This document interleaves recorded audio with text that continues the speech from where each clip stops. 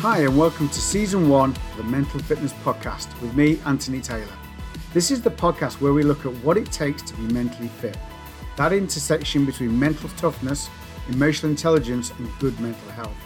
We interview some of the best people from the sporting, business and psychological worlds to bring you the stories and suggestions on how to build your mental fitness.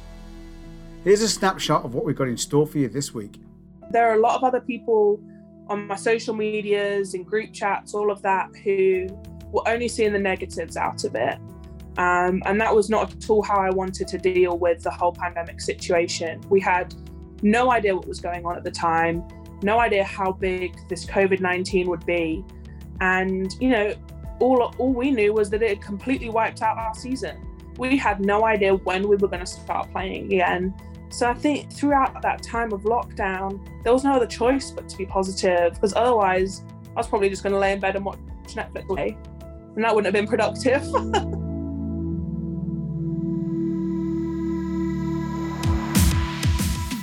if you like what you hear over the rest of this episode, then please join the conversation with me on Instagram at AntTaylor72 or on LinkedIn, where you can find me under Anthony Taylor Mental Fitness. And please subscribe. It takes just a minute, but it's going to help the podcast reach more people. Okay, let's crack on with the show. Today, I'm really excited to bring to you a lovely young lady who I've known since she was born, but she is one of the UK's most exciting golfing talents. And just let me read out a little bit of what she's done. So she won the England Under-13 Championships, and then she was playing for the national Under-18 team when she was 15. She won her first Great Britain Ireland cap as well at the age of 15. And she has also represented Great Britain and Ireland not once but twice in the Curtis Cup, both in 2016 and 2018. She represented England twice at the European Girls Team Championships and 5 times for the European Ladies Championship. And she then went on to attend Clemson University over in America. She's one of the first women ever to play at the Augusta National in the Women's Amateur Championships in 2019.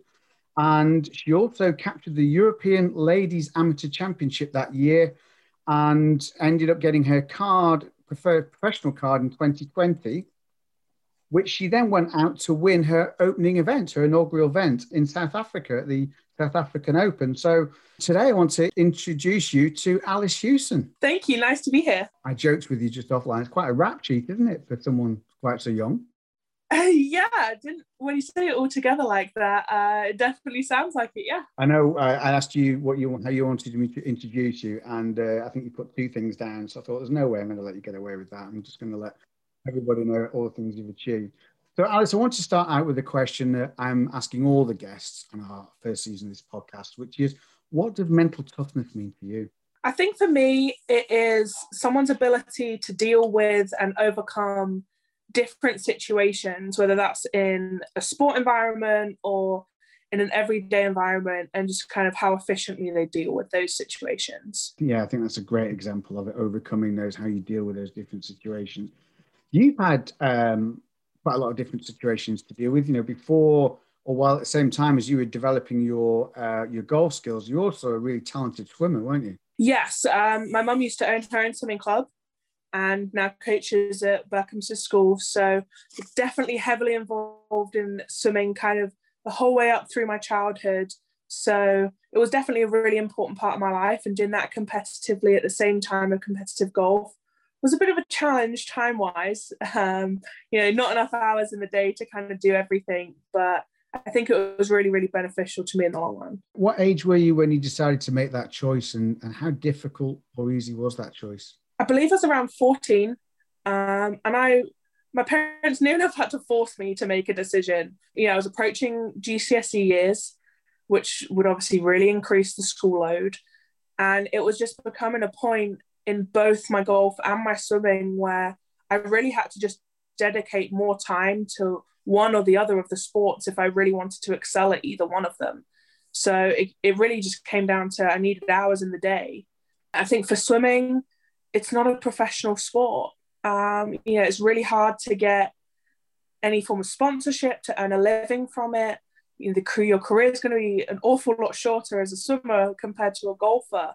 So I just really felt that for me, the right decision was to go down the golf route, as it was something I could do forever. And then, so you did your GCSEs, you did your A levels, you achieved some of those great things early on as an amateur when you were doing that. And then you took a really brave step, didn't you, to go to the US to university. You went to Clemson University. Yeah, I think that was a huge step for me and probably one of the most important parts of my development, both as a person and as a golfer. Moving 4,000 miles away from home at 17 years old definitely wasn't easy, but I was in a really good position. I was lucky enough to have committed to Clemson 20 months before I went. I had visited campus 6 or 7 times before starting school. So I was just really familiar with my surroundings. And I think that would be a common theme today. Being familiar and prepared is kind of all what I'm about. So I felt really great going over there and just learned so much, as I said, about myself and about my golf. That's really interesting. You talk about being familiar and prepared. Tell me a little bit more about that. What do you mean? It's kind of with all aspects of my life. Preparing for plan A, plan B, all the way down to plan Z is kind of how my brain is wired. I love planning. I love the preparation that goes into it. And then I feel like I can just kind of relax when I get into the situation. If I don't plan, I tend to panic a little bit, become overwhelmed, and become really unproductive.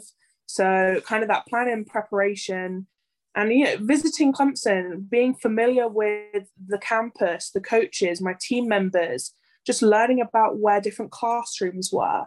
It just meant that I could kind of hit the ground running once I got there, rather than having a mad panic in the first month of school. So where do you think some of that was always, the nature bit, or do you think that some of that's been nurtured because of the swimming and the performing at sport, albeit amateur sport, but at a high level with the swimming and the golf? I definitely think it's a mix. The swimming side of things definitely kind of encourages that behavior.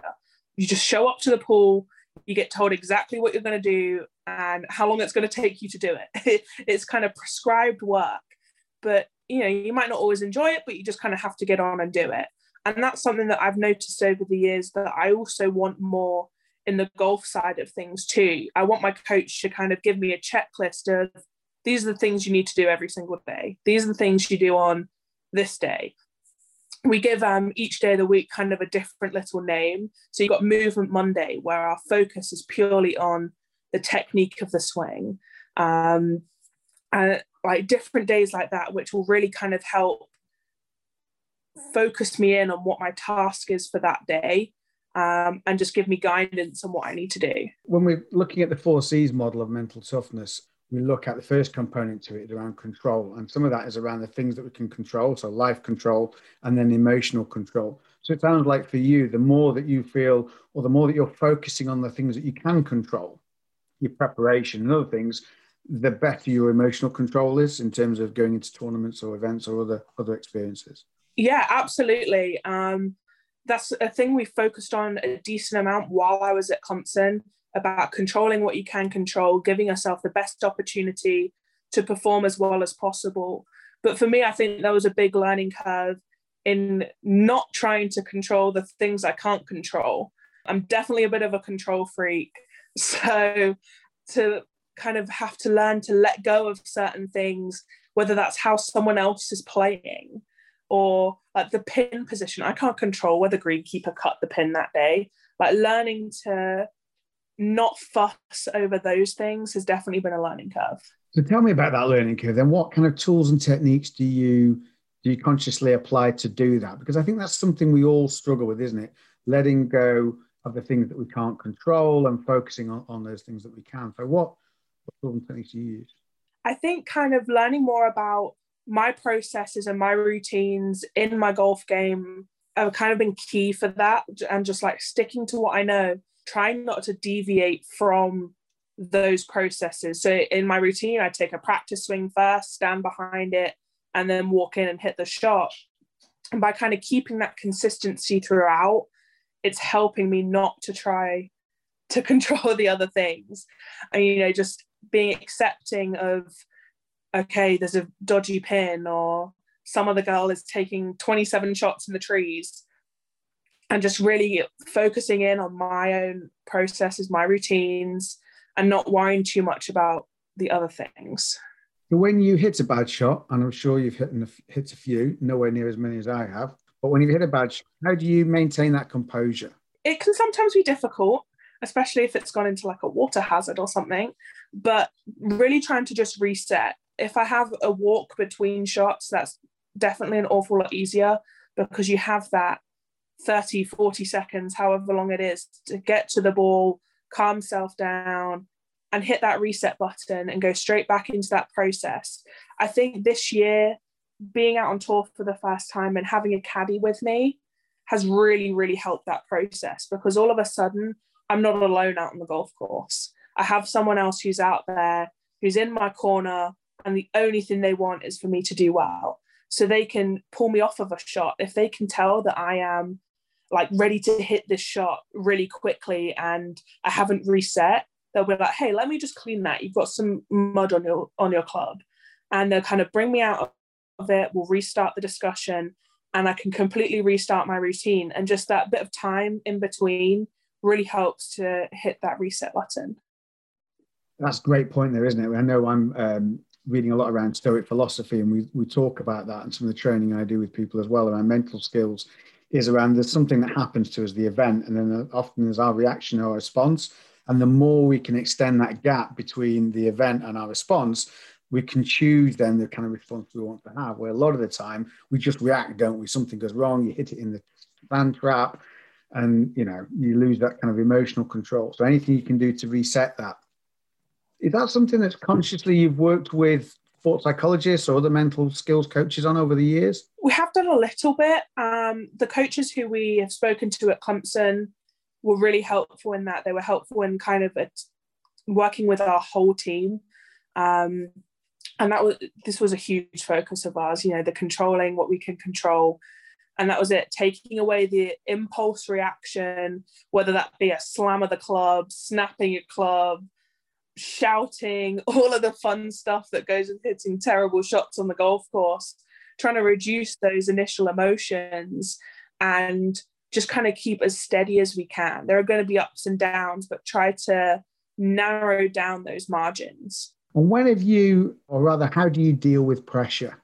You were last few holes in South Africa, things are looking good, you're conscious that you don't want to lose it in the last couple of holes. How do you deal with that kind of pressure? Obviously, it always depends on the situation, but it always kind of comes back down to the processes and the decisions that I made actually prior to that actual situation. So it comes down to my planning again. The great thing about golf is we get practice rounds. So I'd say probably 90% of my decisions get made in those 2 practice rounds before the week of tournament golf actually begins. Able to kind of take out all the kinks in my game plan, figure out if I'm going to go for a par 5 into or a reachable par 4, stuff like that. And really just try not to waver from that if I see other people do something slightly different to me.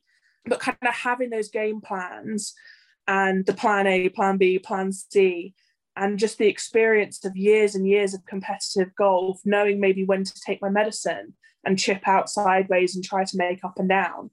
I think that has been really beneficial over the past few years of dealing with pressure. I know it definitely did in South Africa.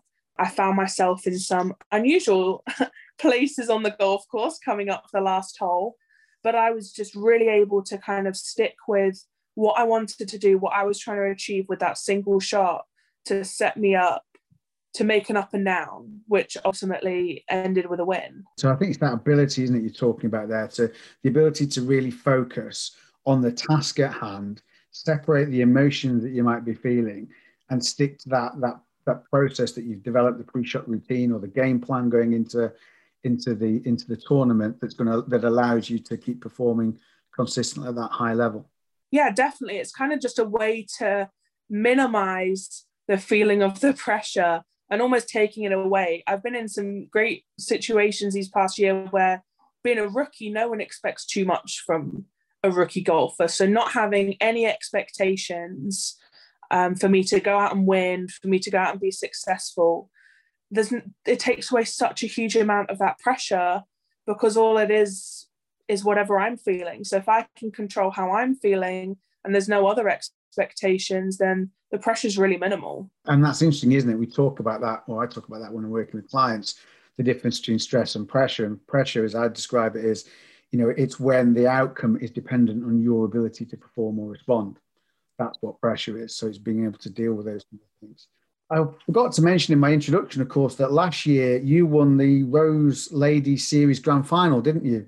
So it was over 3 different courses. The first round was at Northants, which is where Justin Rose started his golf as a junior. Then we went to the Berkshire and then to Wentworth. But unfortunately, our final day at Wentworth was cancelled due to a wildfire, which completely took over the golf course. So we were only able to play 7.5 holes that day. Wow. So how close were you to that? Because I remember seeing some of the pictures thinking, Maggie, that really does look like a proper wildfire. Luckily, I was about 200 yards away from where it was happening, but there were girls that were within 50 yards easily.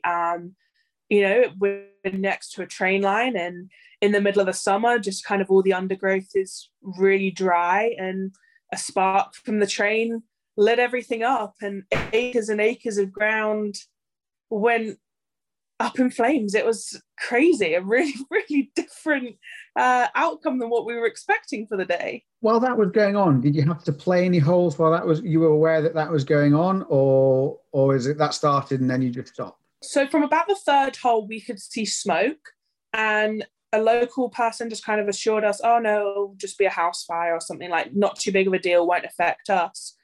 And it was really quite a quick turnaround from when we figured out, oh, there's a really huge wildfire here, to when we were pulled off the course. I think it was maybe 1 shot. Some of the other girls had to probably play about a hole, but it sparked and grew so quickly that we were very, very quickly evacuated from the course. We waited for several hours inside the clubhouse, waiting to hear if we were going to get back out that day. We were told no, we were going to come back the following morning, while they kind of took that time to get the fire under control. So it was a strange day going. I wasn't playing my best golf, but I was scoring well. I was putting myself in some really unusual situations and making just absolutely outrageous up and downs from everywhere. So had extended my lead day 2, which was a really good feeling. But to be brought off the course, I had probably one of the hardest shots on the golf course coming up for what I would be going back to the second day. So to spend that next 12 hours thinking about that shot, mentally preparing for the shot, and just kind of it comes back to the planning what I wanted to do, where the correct leave was, and all of that. But it ended up getting cancelled. I never got to fulfill the plans. Never to fulfill the plans. You talked there about mentally preparing for shots. How important is, or how much do you do a visualization? I think that's really important in golf, because there are so many different aspects that go into each and every shot. You've got the wind, you've got the lie. Do you want to hit it high, low, straight, fading, drawing? Everything about that kind of all goes into the planning and the preparation of the shot. And 9 times out of 10, that all happens really quickly. And you just instantly see the type of shot that you want to hit. And those are the best ones, because, it's just, oh, I'm just going to hit this. Fine, perfect. But the shots that require a little bit more imagination, those are the ones where visualization is definitely important. Kind of planning where you want to start the ball. What do you have to do in order to start the ball on that line? Okay, I want it to move left to right by 10 yards. Okay, I need to adjust my setup in a certain way and swing along the line at my feet. And that's where I feel like it's really good for me. I'm so black and white, and I follow steps. And so kind of making those adjustments, I can just go through the steps and the shot's going to come off. So you talked about there the visualization you play in your head going through the pre-shot routine. I think I've got to move it left to right 10 yards, whatever. Do you consciously engage in visualization, during your, and when you're not on the golf course? Having done, say, a practice round going into tournament, do you kind of mentally rehearse what you're going to do on each hole roughly, or? I definitely go through it with my caddy, and I think that's a big part of kind of reflecting on the practice rounds. And that's something I'm kind of having to be learning on the fly this year, having to deal with caddies for the first time. But kind of spending those 2 rounds, in the moment and kind of dealing with the shots there. But then afterwards, going back, having the course planner open and working our way through the course and discussing it in a different way with the visualization of, okay, we're going to hit this drive to the right side of this fairway because it opens up the green more. Kind of all those little details that you almost don't realize while you're on the course, but that reflection afterwards is so important. And how are you, because you're not having the same caddy that's going around with you, are you, at that stage yet? So do you have different caddies in different locations? Yeah, last year I had many different caddies, from professional caddies to my boyfriend has caddied for me a few times, and I took a long-time friend to a tournament as well. So I've definitely been dealing with very different people. When my boyfriend caddies, I have to take a lot more responsibility for the planning, the processing, plotting my way around a course, versus having a professional caddy where I can release a lot of that and just kind of have the discussion on the spot, be like, okay, what do I need to hit? That's to get any boyfriend caddy for. How does that go down if you've had a bad round? We haven't had to deal with that yet, so that's all right. I've only played well when he's been on the bag. All right, okay, that's good. So how do you find adjusting between different caddies? You know, you've talked a lot about process and the mechanical skills of golf honed over thousands of hours of practice. How important is, would you say, emotional intelligence, rapport, being able to get on with someone that you've maybe never met before and then instantly delve into a high performance relationship under a pressure situation? How do you manage that? I think it's challenging to be able to kind of switch between people so frequently, but I think the most important step is speaking to them before I agree to working with them. I have consistently made sure that I've had a phone call with them or several phone calls with them, kind of had a list of things. I want to know how they work. Like, I want to start the conversation, not talking about what I want on the golf course, but how they normally work on the course. Because then if that aligns, it's perfect and we're going to have a great relationship. But just kind of making sure I get on with the person, as you say, is really important, because it's impossible to stay completely focused for 5 hours on a golf course. That's just not going to happen. So ensuring that you actually have other stuff to talk about with these people while on the golf course, between shots.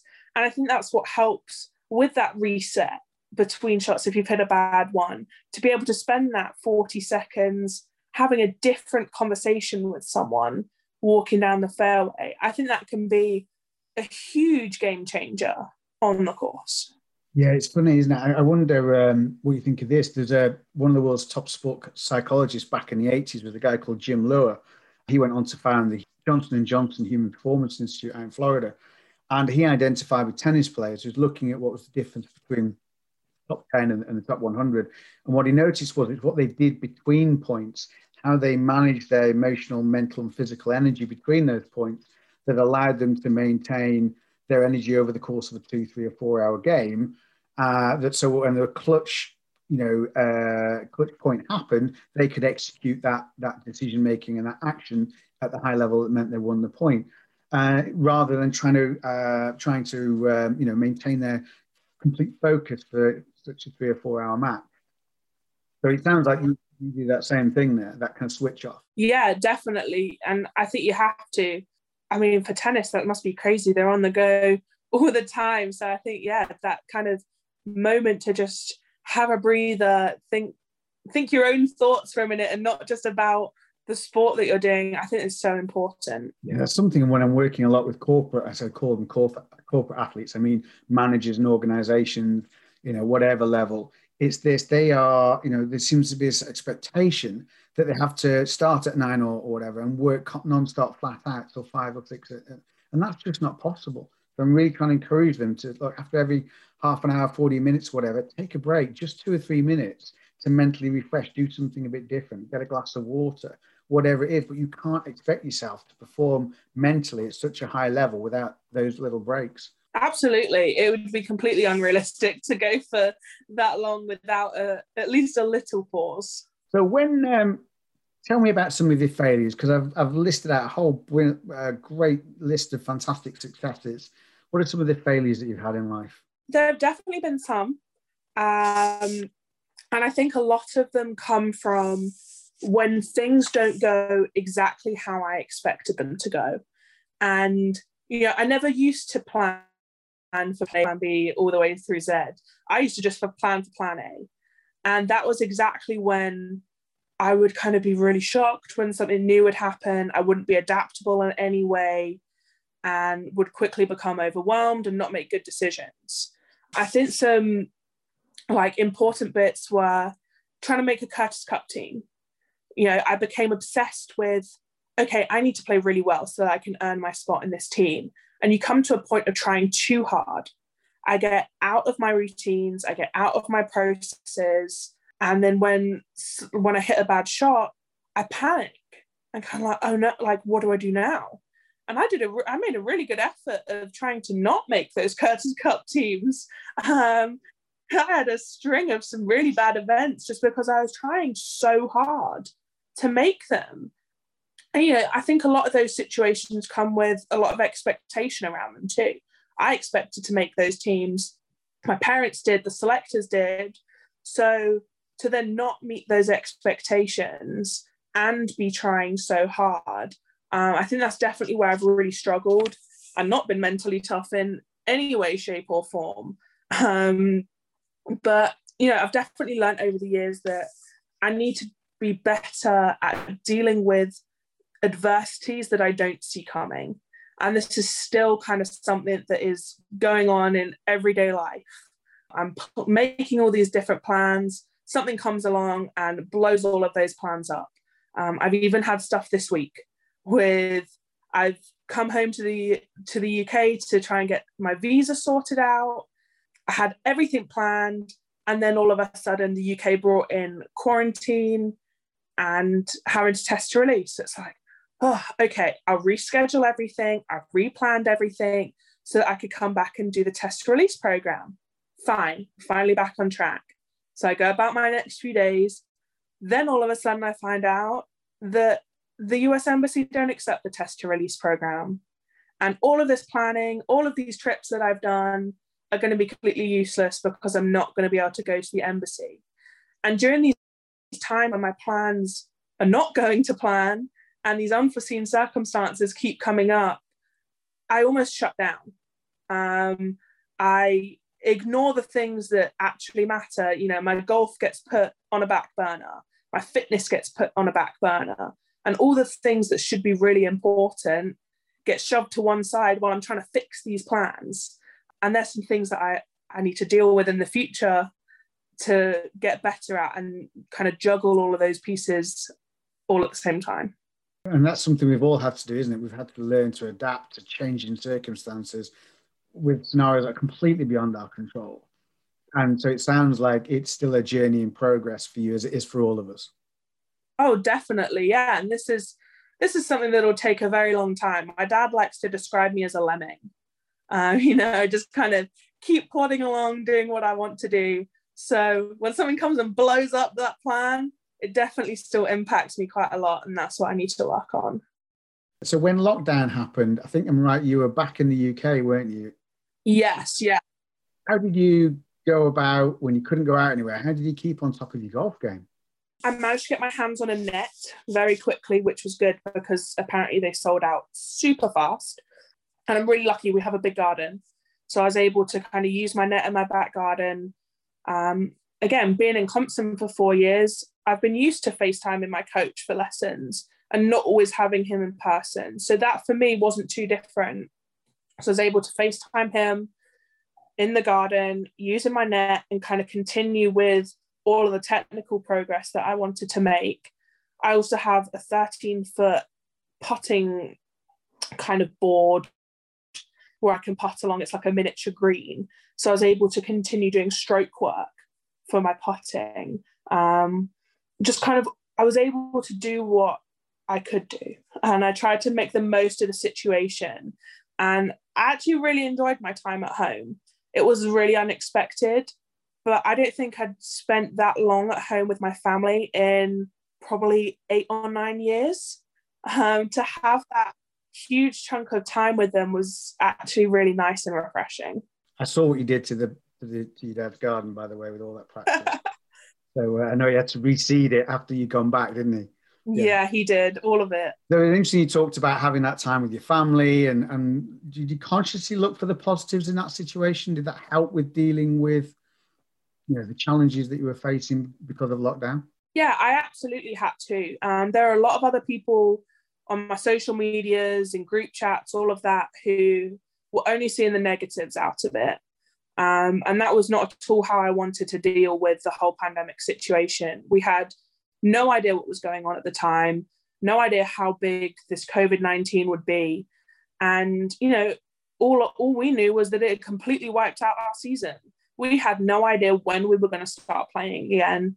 We're so grateful that Justin Rose and Kate Rose were able to help us out and start the Justin Rose Ladies series. And that really helped kind of boost morale. It gave everyone a reason to start playing again and kind of hope that some of our season might come back. So I think, throughout that time of lockdown, there was no other choice but to be positive, because otherwise I was probably just going to lay in bed and watch Netflix all day, and that wouldn't have been productive.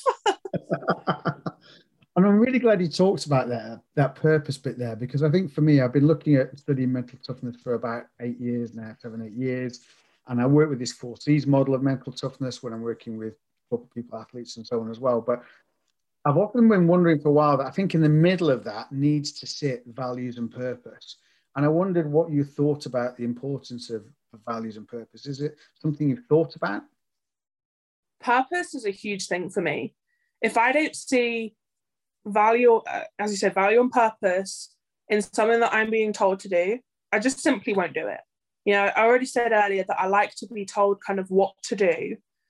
But if someone comes over and tells me to do 10 squats or something because that's going to help my golf, and after 2 weeks that hasn't helped in any way, shape or form, it's just hurt my knee or something like that, I'll just be like, well, I'm not going to do that. Like, that's clearly not going to help me in any way. And I'll just bin it off. And, I've been guilty that in the past, we've had workout programs that haven't been what I've been wanting from a workout program. For me, a golfer needs speed, flexibility, and core stability. Those are the 3 things that I'm looking for out of a gym program. So if someone's come along and has given me a program that's not what I'm looking for, I just kind of binned it off. And rather than going, oh yeah, it'll still give me general fitness help, I've gone, well, that's not helping me, not going to do that. So I think purpose is really, really important in what I do. And yet throughout that lockdown, it was the most important thing, because you're playing, you're practicing for something, for a reason. It's hard work. And we don't always love practicing and grinding it out all day, every day. So to have that, whether it's a major tournament or a regular tournament, just to have a reason behind what we're doing, for me, it's really important. So you talked a lot about process over the course of our conversation today, and focusing on that rather than on the outcome. And I often see that with lots of people as they focus on this big, hairy outcome goal, and that can become quite capacitating. And sounds like it is much better to say, well, that's great, that's my goal. Maybe I want to win a tournament this season. So what are the steps that are going to get me there? What are the things that I need to focus on and work on those smaller process incremental goals? Is that something you're comfortable doing? Yeah, and I think kind of using them as like stepping stones to kind of review where you're currently at. Stats are the most important thing for a golfer. Looking at where you're currently at, what areas are letting you down, and where you need to improve. And that's the information that I can then take back to my coaches and say, here, this isn't right, help me fix it. So yeah, I think it's really important. Are you quite methodical and analytical in looking at your game, measuring things and keeping a record of not only where you are in the last few months, but where you've come from? Yeah, definitely. I'm very, very analytical. I did an accounting degree while I was at Clemson. So numbers are definitely my thing. So kind of keeping on top of those, looking at where I want to get to in the future versus where I am now, and how I can get there is, yeah, kind of what we're looking at. How have you gone about adjusting to, being now on the ladies tour and playing with, some of these more familiar names like Charlie Hall and Georgia Hall, and even some of the old, the people that I would know more like, what's she called? Laura Davis. Laura Davis, yes, my generation. I'm showing my age now, aren't I? So, how did you adjust playing with suddenly being in first from an amateur with all these people rubbing shoulders with these golfing greats? It's really been a learning curve. So I played my first professional event as an amateur after I won the European Am, went and played the British Open. And I was just in awe the whole week. I was kind of just walking around wide-eyed, and I just couldn't believe that I was there. So having to go from that to all of a sudden, okay, this is my job. I actually need to deal with this week in, week out. It's just another person. It's okay. I know they're super famous, but you've got to beat them. Has definitely been, it's been interesting. But I feel like with some of the younger girls, like the likes of Georgia, Bronte Law, I was really lucky in that we overlapped a little bit in the England golf setup. So I've been around these girls for years. I've gotten to know them. I've roomed with Georgia before, and kind of knowing her more as a friendly face rather than, wow, this is major winner Georgia Hall, I think has been a bit of an advantage for me in making that adjustment. So that's great. You got to know some of them, and that's really helpful, isn't it? How else, are there any sort of conscious things that you've thought about or process you've gone through to help you make that adjustment? Because, as human beings, we're constantly comparing ourselves to other people, whether it's, physically, mentally, salary, job title, whatever it is. How do you deal with that? I think I just more look at how they play and what I can learn from how they play. Georgia is so consistent. She just kind of looks like she's plodding along very nicely.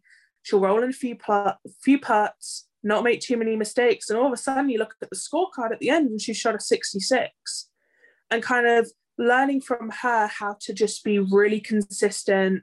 You can tell she's very calm, level-headed throughout the game, how she carries herself the whole round. And that's all stuff that I kind of look to learn from her, versus Charlie, who I feel like is the complete opposite player. She hits the ball very hard, and you can tell that she hits it hard, and she's aggressive with her putting, with her lines into greens, kind of all of that. And, she hits it very close because she's aggressive. So taking that aspect of her game and trying to learn from that and include that in my game, all of these superstars that I've been able to play with and watch, I'm just trying to take little nuggets from each of their individual games and see what I can learn from them to hopefully end up as good or better than them one day. So if you had to choose one player from the female tour and one for the male tour that you most admire, whether that's for their golf skills or how they handle themselves or the complete package, who would you say one from each? I think from the men's tour, it would probably be Rory McIlroy. It's a bit of a standard answer, but I love how he is on the course. He always looks confident, even if he's not necessarily playing his best. He, especially walking down the fairways, not as much on the greens, but walking down the fairways, he always looks confident in his game and his ability. And he had a rough week a couple of weeks ago, and there were videos of him instantly after the round. He'd missed the cut by a mile on the range, working on his swing. So I love that kind of the dedication, the hard work that he puts in. And he shows it. He's not afraid to show the world that he has to work really hard for what he is. You don't just turn into Rory McIlroy overnight. So, yeah, I love how he carries himself, and he hits the ball a long way, which is great too. And then for the female game, I'd probably say Emily Pedersen. She's a Danish golfer. She won the final 3 events on the LET season last year. And she's someone who I've been around for several years. She was a standout amateur golfer, really great, gives the ball a good hit, hits it a mile. And again, I love how she carries herself on the course, but these past couple of years, she's struggled on the course mentally. kind of everything that goes with it. So to have seen how she has turned everything around in this past year after struggling for 2 years, and to come back, win again on tour, and then a couple of weeks later win 3 tournaments in a row, I think that's an amazing achievement and really inspiring. You're coming into a new season. Looks like things are opening up again, which is brilliant. I know you're back out. You're going to be crossing the Atlantic quite a lot, aren't you? You're going to be playing a lot of golf on the Ladies European Tour, as well as on the US side of it, the Sumatra Tour. Sumatra Tour, yeah. I'll definitely be getting my air miles in this year. You will. So what are your goals for this season? What are your hopes? This season's going to be a real balancing act between playing on the LET, which obviously I did most of last year and have loved. I love playing on the LET. We have a really exciting year this year.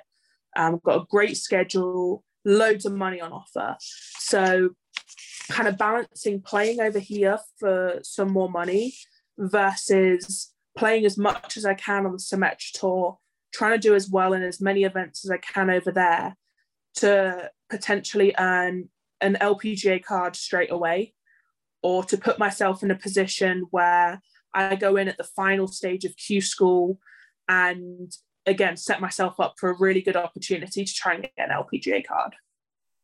Fantastic. So a lot of miles, a lot of practice, a lot of playing for this year. Oh yeah, lots of playing. You're only 22, is that right? 23. 23 now. God, time flies.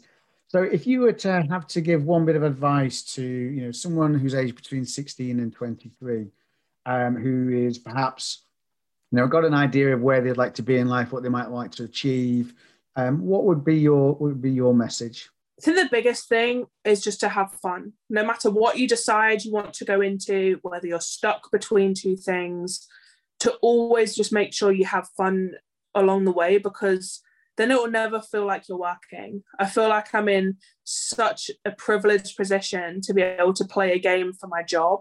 And I wish everyone could have that opportunity. Find that passion, find something you love. And it's that old adage, when you do that, you never work a day in your life almost. Yeah, absolutely. Alice, it's been wonderful to talk to you, to catch up. I'm really excited for your new season and wishing you all the very best. I no doubt you'll be fantastically successful, and I will be following your progress along with the rest of the boys very closely. So thank you for taking the time to talk with me today. Thank you very much for having me on. I've really enjoyed it. Thanks for listening to today's episode. And if you haven't already, please subscribe. It only takes a moment, but it makes a massive difference to the visibility of the show and how many people we can reach. Our mission is to help people develop the mental fitness so that they can achieve more than they thought themselves capable of. So it'd be great if you could do that. A big thanks to Charlotte Foster Podcast for her hard work on producing the show. You can connect with her on LinkedIn. And the music for the show is Where to Run by Strength to Last, created by the musical talents of Adrian Walther, a Canadian living in Nashville. Check out his music on Spotify and YouTube Music.